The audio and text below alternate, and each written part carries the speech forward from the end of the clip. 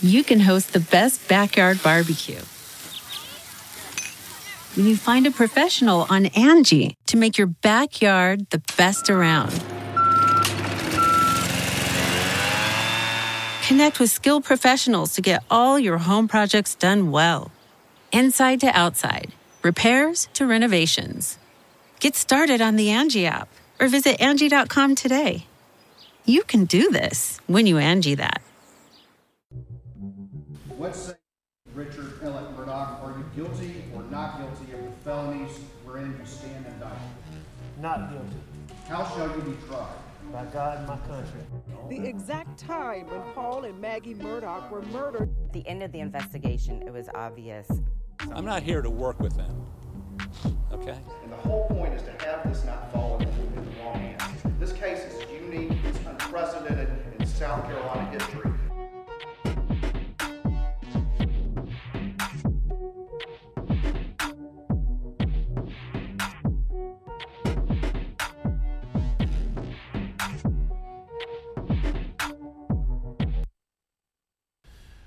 I don't remember exactly how it ended, Mr. Waters. I was so mad. I mean, I'd loved the guy for so long. And I probably still loved him a little bit, but I was so mad. And I don't remember how it ended. I left. That voice you just heard was Chris Wilson, an old buddy of Alec Murdaugh, who had to take the stand today for the state. He's also an attorney in South Carolina. I'm Ann Emerson. I am here with our exclusive legal analyst, South Carolina's former Attorney General Charlie Condon. I'm here with our executive producer of the podcast, Drew Tripp, and the master of controls back here, Maxwell Harrison, yes, our chief photographer. We had a lot happen today, and it was something that some of us haven't seen in a courtroom before. Mm-hmm. But there's obviously so much to unpack, both in with the jury and without. A lot of stuff hadn't been sort of settled yet. Can you tell us what's going on? Yeah, if I could set the stage maybe procedurally, because that clip of Attorney Wilson, he was testifying what's called in camera. And so what's going on right now is that the state of South Carolina wants to introduce evidence. And there's a great Tara Tabor from her reporting duties. That's right. Tara's that's walking right. in. When you hear the door open around, what is it, 7:25? We've got Tara Tabor and Maxwell Harrison walking in at the same time. But go ahead, Charlie. Talk to us about what... And to the point what I was trying to make, and just so people would understand what's happening, is the state of South Carolina is trying to introduce evidence of other crimes for which the defendant's not on trial. And normally that's verboten. You can't do it. But there are exceptions to that, and there are several exceptions that are being debated. And by the way, we have really good lawyers, in my opinion, on both sides, a really good judge. There are going to be some fascinating legal arguments to me. Some might find them boring, but there are going to be some really good arguments tomorrow morning at 9:30. But what's going on is the judge first says, all right, let me hear in camera, meaning outside the presence of the jury, what you have, because I have to establish that you meet the evidentiary standard if it is admissible. And he's signaled to me quite clearly he's going to allow almost all of this in, I believe, if not most of it. And we're talking about all this financial fraud allegations. From the bank, from the law firm, relative to the boat wreck. They're just... Got it. The states, though, made it very clear. They're not trying to prove 99 financial crimes, but they want to put in evidence of this because they do believe that this case is one of financial white-collar crime turning into blood-red, if you will, crimes. The financial crimes are leading to the violent crimes that he's accused of committing. So anyhow, we're having this hearing in camera outside the presence of the jury so the judge could establish that it's clear and convincing evidence. That's the standard. And I thought he very cleverly, at the end of the day, said, I don't need to really hear everyone testify as to every bit of evidence. I'm satisfied. He made specific rulings. He was satisfied about law firm theft. Mm-hmm. The Gloria Satterfield, who's going to be satisfied with the confession and judgment. He sped things up. So I think we're going to have arguments tomorrow, but 2 hours at most of all this inclusive in-camera testimony. Attorney Tinsley can't be there tomorrow, so I think he's going to testify Monday. But my expectation For the boat case. You're talking about the boat case. Yeah. My expectation is the in-camera is going to end, and we'll get the good live testimony at 11:30. So that's where we are procedurally. Well, that's fantastic, Charlie. It really helps us a lot to understand what's going on, because when I was sort of looking at it from a layman's perspective, it was like a trial within a trial. We have a jury for part of it, and we're going to talk about the part that the jury actually listened to today, which was not a whole lot. No, it was quick. It was not a whole lot. Mm-hmm. It was also fragmented, I noticed during the day. So there was a part with the jury, there was a part without the jury. And so let's talk about one of the first things the jury actually heard before they went into this in-camera testimony. New word for me. Mm-hmm. Very interesting. So there was a Snapchat representative. And Drew, why do you think that they brought in a Snapchat representative? It's curing, I think, is the term for it. But Charlie can give better explanation of that. But they've got to not only tell you what time it is, they've also got to tell you how to make the watch That's right. to authenticate, right? That's right. With their witnesses, and they've just got to bring someone in to say, yeah, this video that you see here was posted on Snapchat, and it was posted at X time and on Y date, and it's just part of it. Just has to happen. Yeah. So Heidi Galore was the woman who came in for that was her name. I see. Heidi Galore came in as a Snapchat representative, and she basically told us what time this video was taken. And we've seen this video. This is the video of Alec Murdaugh with Paul Murdaugh out on the farm, Moselle, trying to get a tree to be standing back up. But the thing that's so important about this is the timeline that it sets, which is that she could confirm that video was actually taken at 7:38 p.m. on June 7th, the night of the double murders. Wow. Within and he's about an hour and 11 minutes before to me murder. That was really strong circumstantial evidence, because he was wearing what I would describe out there on the farm business casual, right? He had on nice long pants and a nice shirt and nice casual shoes. It's not the sort of farm wear you might have expected if he was out there sort of working around. Well, and he wasn't wearing the white T-shirt and green khaki shorts. So where did the clothing go, right? That's the state's, that's a huge question. And it's a short time frame. And the state has yet to address those clothes, yet to even bring them up.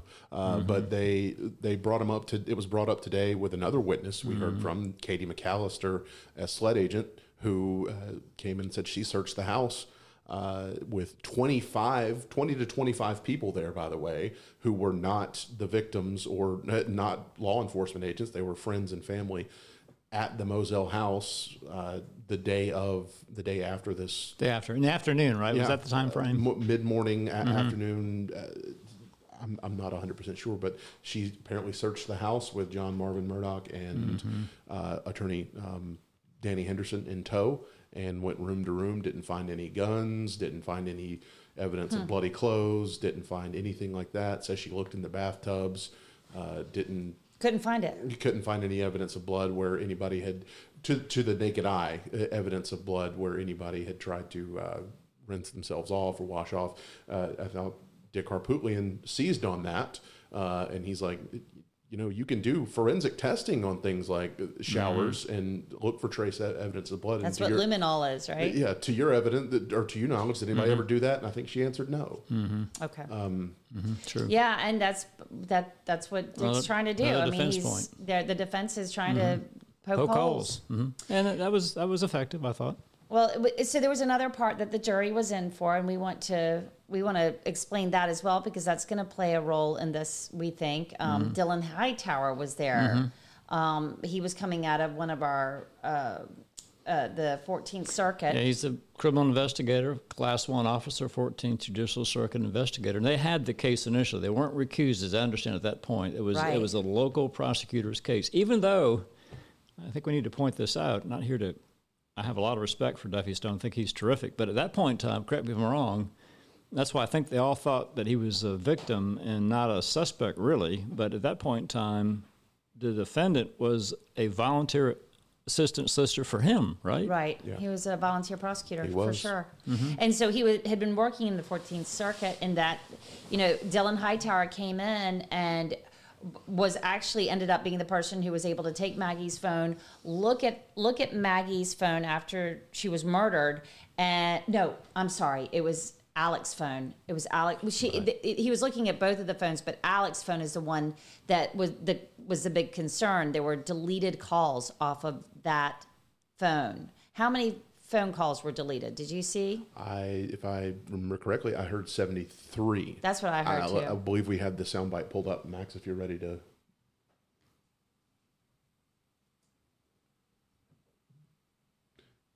Is it on? Logs from the extraction or from the actual device to the phone logs that I saw in the call detail records provided from Verizon. On the date in question on June 7th, I only saw 2 FaceTime calls on the phone extraction, and I saw a series of around 73 phone calls on the Verizon call detail record. Okay. And what did that tell you when you saw that missing information? It could be a multitude of things. They were either removed by the user or the one responsible for using the device. It could have overlapped from the call log history. It could have been a series of things. Okay, so that was what Dylan Hightower was talking about. He was talking specifically about Alec Murdaugh's phone. There was this question earlier in testimony over the past couple of days about missing calls, that it was very strange that between May 30th and June 7th that there were just a few FaceTime calls that had been recorded. And now we're learning, because of Verizon records, there were 73 calls deleted during that period. Right. We don't know. They kind of left that for us, right? Well, yeah, kind of a cliffhanger once again. And there were 2 explanations. One was active deletion by the user. Right. And the other explanation was if you have a lot of calls, apparently, as I understand what he was testifying to, is that the calls themselves, that recordation of that could be erased by other means. But it looked suspicious, it did. Well, it was, he was saying, I think if a bunch of calls were coming in, it could fall off. Delete some. It would fall off. Let's put ourselves in the shoes of jurors here. The reasonable doubt. How many, you can pull up your phone right now, and yes, it's true that after a certain amount of time, certain number of calls, certain number of years, your phone call log will just automatically start deleting from the back. Right. It doesn't wipe all of itself out and start from the top when that happens. So a reasonable doubt. What's the more plausible explanation? Yeah, and that point. being that they were manually deleted, which we heard the forensic expert testify to yesterday. It's like the most logical solution here is that those phone calls were manually deleted, and why were they manually deleted? Yeah, and hold that thought. One thing that just occurred to me too, what might have been happening with Solicitor Stone too, at that point in time, as I recall, the sheriff of Colleton called in SLED, and so he recused local law enforcement. Right. So SLED's coming in. So Solicitor Stone and his investigator may have thought, well, I'll just simply assist SLED, who's a statewide agency. Sure. And that would handle any sort of appearance of conflict or actual conflict. But it wasn't until months later, right, until the Attorney General was... It was August 11th was when the letter went, from what I remember, that Duffy Stone sent it to A.G. Wilson and said, we need to... But it wouldn't make sense. You're trying to help out, and you've got SLED coming in, a statewide agency that could cover the appearance of conflict or actual conflict. So I think that makes lots of sense on an emergency basis, because you've got a major crime happening in your circuit, and you want to do the best job possible for your citizens. So we had yet to get inklings into what was the shoe to drop that got Duffy Stone to recuse himself and recuse his office. And we've gotten a little bit more of that, I think, through this trial. I believe that's around that time that third interview would have occurred with Alec Murdaugh. And by that point, they would have had the phones unlocked, done the initial unlocking. Not Paul's. We know that took a long time to get Paul's, but maybe that lends a little bit more insight. And I think what it ended up coming down to was Duffy's explanation for his office was it wasn't abundantly clear to begin with that Alec was a suspect and that we needed to recuse ourselves. And there's been a lot of back and forth on that. I think there's valid arguments all around as they should have backed off from the beginning, right. And cut ties from the beginning. But at the same time, they didn't. We're there. That happened. They didn't. Talking more about Dylan Hightower, just to give some of his bona fides, his credentials. He said in court, it's not uncommon for me as the lead of the criminal investigation unit for the 14th Circuit to go to murder scenes. And I know in other court cases I've covered, Dylan has been there, and he specifically has testified about what he testified today. He specializes. He can extract phone data, like not to the extent that SLED expert, forensic expert, did, and we discussed in depth over the last 2 days prior to this. But Dylan Hightower has the ability to extract that phone data, and he is a specialist in phone cell tower history and location via triangulation of cell phone towers. Yeah. Your phone signal bounces off towers, and they can pretty closely. Yeah. They needed him. Yeah, yes. They needed him there. They needed him there. That was his job. And one thing we didn't also discuss. So he was the specialist. He was the local specialist for being able to track down somebody's call history and be able to fast track a call history from Verizon, so to speak, and compare notes on what's on the phone versus what's on because you can't delete what Verizon has. The other thing that we didn't really discuss with him is he also is the one who found Maggie's phone. And he did so. This was, I don't know if this is going to end up being important or just one of those things where two people just weren't on the same page. Hightower testified he found Maggie's phone. They didn't do anything with it, and they immediately put it into airplane mode and put it into evidence. Then along comes Katie McAllister from SLED right after him and says, no, actually, I was on the phone, or no, one of my agents was on the phone with Alec or somebody back at Moselle, and they got the code from Alec Murdaugh, and I opened the phone with the code, and then we put it into evidence after we put it into airplane mode. So there was a discrepancy there. Hightower said nobody opened that phone, and they didn't need to, because with Maggie's cell phone, the model of iPhone she had, you can just open it and put it into airplane mode without ever unlocking it. Right. Sure. And then right after him comes McAllister and says, no, actually, I did unlock the phone. And so that, again, that was a big point they were trying to make. Are you sure nobody accessed this phone after the fact? And I don't know if it'll be a big deal the way that you just want everybody on the same page when you're actually testifying, right? You don't want to hear from two expert witnesses that were on the scene. They weren't expert witnesses. Or witnesses, or part of the law enforcement witnesses. True. Let's go to what happened when the jury was out. So we had in camera with... Can I tap out here? Can you guys just take over the rest of the show? Because Why is that? No. This was taxing. Wow! I found it just so riveting. I really did. Good. Okay. I can't believe that. Well, what do you mean? You had set the scene here. You had the office manager. I mean, the lady who CFO. Jeannie Seckinger. Yeah, and she was very bright and terrific witness, I thought, for the state. They ran her through just a tremendous amount of financial crimes, and she's confronting Alec, and he snarled at her. Right? Did I hear that? I mean, well, let's play the clip now. Before we do, I gotta say, so Jeannie Seckinger. This is actually.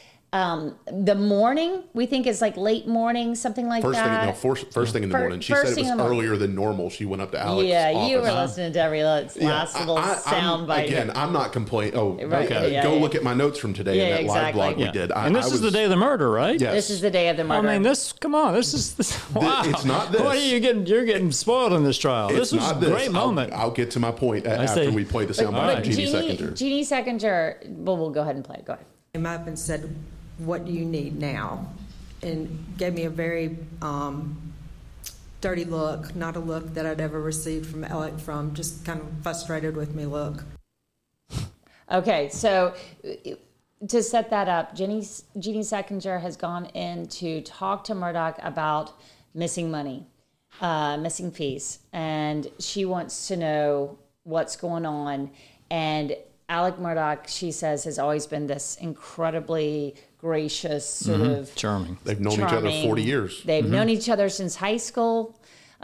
She's worked in this firm for 20 years. She's worked her way up all the way to CFO. And she's related by a marriage to his banker, right? Of course, yes, that's exactly right. Her sister married Russell Laffitte, which is the federal trial that Drew knows all about as well. And the defendant's, banker, right? So this is what's going on. So Jeannie looks at him and, has to confront him. And all of a sudden, she says he sort of turned on her and snarled. And we also have, during this whole thing, that's what I found so riveting, his father's dying, right? Who I knew well, Randy Murdaugh. I called him Randy. People now, I guess he morphed into Randolph, but he's in the process of really being ill, right? And so the meeting's kind of broken up, right, relative to a phone call. Exactly. With his extraordinary timing, isn't it? Yes, I mean... you couldn't write this in a screenplay, could you? Like, literally, Jeannie goes to finally kind of works up to go in, closes the door, tells Alec, we got a problem. There's money missing. This is the first time he's actually been confronted by his law firm. Yeah. And the phone rings, and it's about his dad, and his dad's dying. He's on his deathbed in the hospital. And then meeting over, and already... Right. And did you catch later in the day that he called her... Remember, she testified about that. He called her later in the day, asking about his 401k about 4 or 5 o'clock. Yep. Now, that is a phone call, too, that I thought was... important. Yes. And so very much. He, the state's theory is that he committed these horrendous murders to take attention off of his misdeeds, financial misdeeds, and to push things off. And...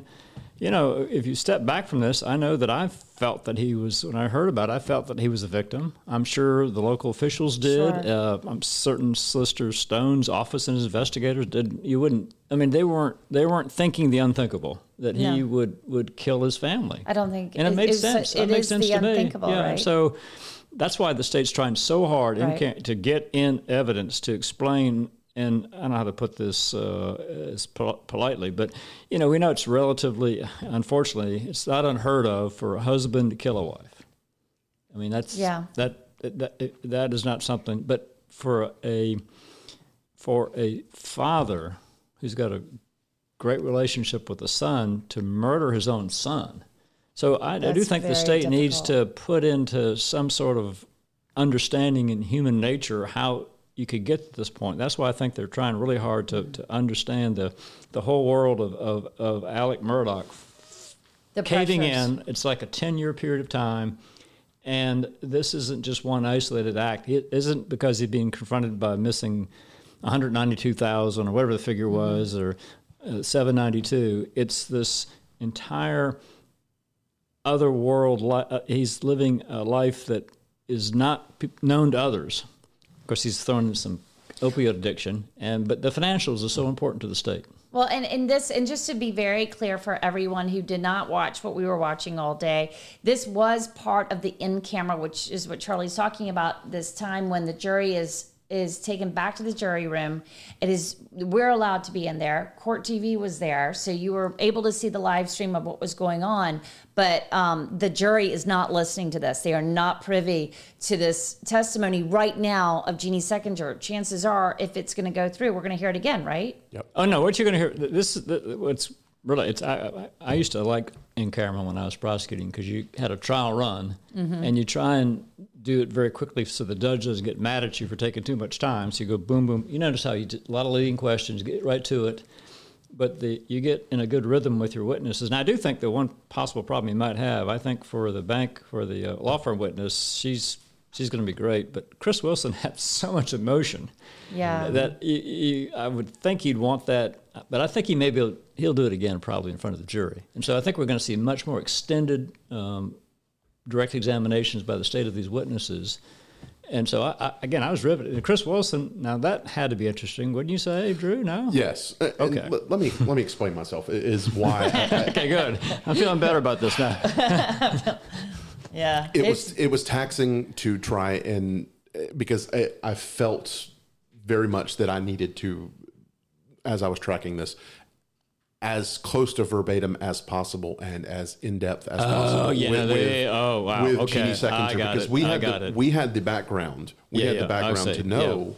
Jeannie Seckinger dropped this bomb 2 months ago in the Alec Murdaugh, the Russell Laffitte trial. I got it. That's when we first learned about her confronting Murdaugh the morning of the murders. Right. But and that was the federal trial of Russell Laffitte. That federal trial was, we have not had... So she testified. Okay, got it. We weren't allowed to... It was much harder to keep up with the ins and outs, and we got a much more in-depth of the ins and outs of how it all played out. And it's very, very, very, very important to get, I thought, to get Jeannie's full story taken down. Right. And I thought the same with Chris Wilson. Yeah. And after doing that all day... So I think we exhausted you. I see. He did have mind-numbing detail on how all that money... And it was right. To your point earlier, it's chaos, right? I mean, he creates chaos to the defendant with all his friends and family. And it was duck and dive, and we've heard it over and over again. It's like, oh, yeah, the money's coming in. Oh, you haven't seen the check yet. Oh, well, where's the check? So we've heard all of these stories about how Alec used his larger-than-life personality to play a role in what the state alleges he did on these financial crimes. I want to play something from the defense because the defense wasn't quiet today. They were working hard as well, trying to gauge how much they really needed to stop. I think that the point that they're trying to get to is here. Let's hear what Jim Griffin had to say about the boat case, and when I think this is basically at the beginning of why he's trying to disconnect this murder trial from the financial fraud. And the concern was hiding fees from the civil discovery in the boating case. Yes, at that point in time it was. And that wasn't... and at that point in time, no one was saying that they thought he was stealing from the firm, but that he was sheltering money from being disclosed. That was the opinion, yes. So he's trying to water it down a little bit. He's trying to say, look, things were not that bad for Alec. He had ways to deal with this. Why in the world would he try and distract from financial crimes at this point and have this execution-style brutal double murder of his youngest son and his wife of more than 2 decades. I mean, it is really hard to get there. It's hard to believe. And I do think that was a really good way to frame it for the we're in camera now. This is for the judge. That was in camera, yeah. And this is for Judge Newman to say, don't let all this in because it really doesn't make any sense. And it's really unfair to my client for you to do so. I thought that was really effective to try and get Judge Newman to possibly change. I don't think he will, but maybe then to limit his ruling. So we'll know tomorrow. But I think where we're headed with this is he doesn't want the state to spend weeks on this, but he's going to allow them to present evidence of some financial crimes, and we'll see the extent of that tomorrow. And we've got one more clip to play. I want to set it up about Chris Wilson because that was, as you said, incredibly emotional testimony. And let's go ahead and listen to this clip with Chris Wilson. Chris Wilson came in to testify once again in camera. Jury is not there. You heard it at the very top of the show, and you're going to hear it at the end. And really, this clip is something that I think they really wanted. Well, it's what they really wanted the judge to hear. How devastating this really was to his personal relationships. I mean, the first thing I asked him is, Alec, what the F or what the H is going on here? What is going on? And have you done something else to me or that involves me that I don't know about? Because I know about this and I've got to deal with this, but is there something else you've done that I don't know about that I need to be concerned with? Tell me how this is going to play a role in what the jury hears. If the jury's allowed to hear Chris Wilson talk. Once again, Chris Wilson, attorney, old friend of Alex, and got caught up in some of these financial fraud allegations. And he looks devastated. Yes, and weeping on the... Yes, I mean, he really did show emotion. I expect that we'll see that in front of the jury maybe times two. We'll see. But Well, where we left it was that was the day of the botch. Really, if you wrote this, it's almost getting to the point now where I'm hard thinking, am I really hearing all this? But this is the day of the botched assisted suicide, where he confronts them. I can just see the scene here. It's on his parents' porch, right, in Alameda. Right. He said they had a heart-to-heart and used that language, and then he left. And then he heard later that night, right? He heard within a couple hours. Yeah, and that he didn't think it was any sort of thing other than Alex trying to kill himself, literally trying to kill himself, as I understood it. He didn't stop. He didn't stop. He kept driving. Right. That was the more powerful thing to me, even than what we just heard right there. Is Chris gets a phone call. He's up the road a little way. He stops to get lunch. He's on the way back to his home in Columbia. He gets a call that Alex has been shot on the side of the road, and he's like, I'm going to keep driving. Yeah. And by the way, this your viewers might find this interesting. I did. You had Mr. Gunn testify from Forge Consulting, who I recognized him. I had to know his dad, and it was his dad's a terrific person named Eddie Gunn. But anyhow, what point of all that you had Attorney Wilson testify, but the law firm, the amount of legal talent that's coming into Walterboro, South Carolina. So Pete Strom's firm was basically there representing these folks. Known Pete for years. His dad used to be head of SLED, car reseller. So you had these very prominent attorneys come in that are representing people in all of this. And I just, from a legal standpoint, again, we do have, I think, the trial of the century going. And the supporting cast is very impressive. Well, we are going to wrap it up for today because we probably need to. We're going to have a lot more tomorrow to Yes. unpack. And as far as tomorrow goes, what's the one thing that we need to be looking for? Give me... Judge's ruling is Okay. key, and then we'll launch into, I think, this same type testimony, probably the same witnesses, and it should be compelling. And will it be in front of the jury? Yeah, yes, and you'll see a really different approach from the state. And I'll be fascinated at how the defense approaches this, probably along the lines of, you're not trying to say this all happened because of financial crimes, are you? Something along those lines. Sure. And they'll keep going. Well, I'm Ann Emerson, Charlie Condon, Drew Trutt, Max Harrison. Drew, do you have something to say? I don't want to leave you out. Let's hear it. I'm sorry. He looked at me and you can't see him, of course. He's the voice of God over here. But he looks at me and kind of puts his arm out like, stop.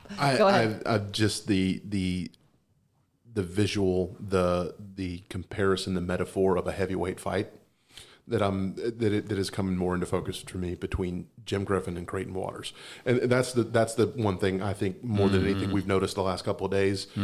This was the Dick Harpootlian show for a while, and it is when it comes to the legal arguments. That's an interesting point because I know Jim's sort of taken over the. Jim has, and this is to go full circle on my point, where it got really taxing to me today. Is we kept hearing the same thing over and over again. And it was Jim Griffin and Creighton Waters throwing the same haymaker punches over and over again. And we made no headway. We made no headway. And that the point being how implausible and absurd it is to make the leap from financial troubles to double murder of your wife and son. And Creighton Waters' point of it is all connected. It is all connected, and I can show you it's all connected. And by the way, to complete your thought, I think we have a heavyweight judge. Judge Newman, the way we'll have these intense legal arguments, and he'll say in just this wonderful voice, sustained, overruled. His demeanor is just fantastic. It really is. It really is. It's going to go down as one of the most even keel judges we've seen under this kind of pressure. Well, back to saying goodbye. We'll see you tomorrow. Thanks so much.